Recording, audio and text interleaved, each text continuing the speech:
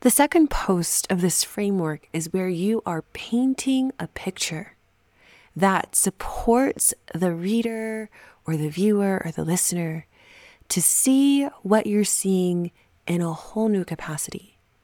So in our first post, what we were exploring was the current state that you are observing, that you are feeling, that likely your customer is also feeling too. But in post 2, you invite people into a new story by painting a picture of what things could feel like.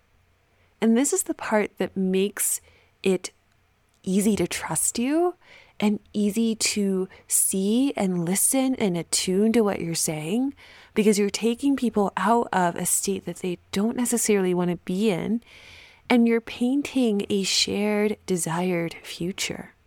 So this post really calls on the visionary part of you. And as you sit down inside of your Notion document and you begin to craft this post, I want to invite you to ask the question, what is that ideal future state that your product or your service can help your customer achieve? How does this future state align with the aspirations and the desires of the person that you are talking to on the other side of that screen? As you sit down to craft the post, how can you use storytelling, figurative imagery, beauty, expression to paint a vivid picture of this future state where you are taking people directly into something new? And still here, this is not where we begin to sell. There is no call to action in this post. You're not selling here, but you are in fact inviting people into an ask. And you're doing so openly. You're doing so without hiding. You're saying, I have an idea of what this could look like. And I've been spending hours and hours and hours and years of my life pouring into this shared desired future that you and I both know we want. So what kind of inspirational, motivational elements, images, languaging can you include inside of this post to support your customer in seeing that future you're wanting to step inside of together? How can this post build on the narrative that was established in the first post, where you named, this is what I'm seeing, this is what I'm feeling. Is anyone else feeling this too? Post 2 says, this is what I want to see. This is what I want to build. Do you want to build that too?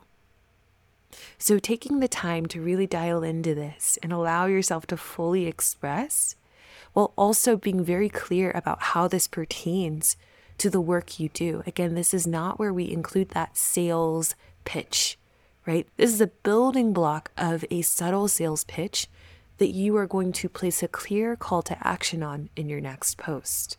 So happy crafting in the meantime.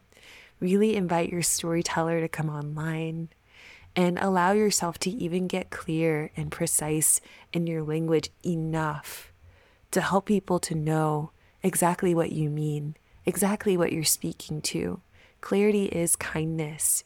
Invite your inner storyteller online to paint clear visuals, to not just tell people what the thing is that you see, but to invite them to see it for themselves.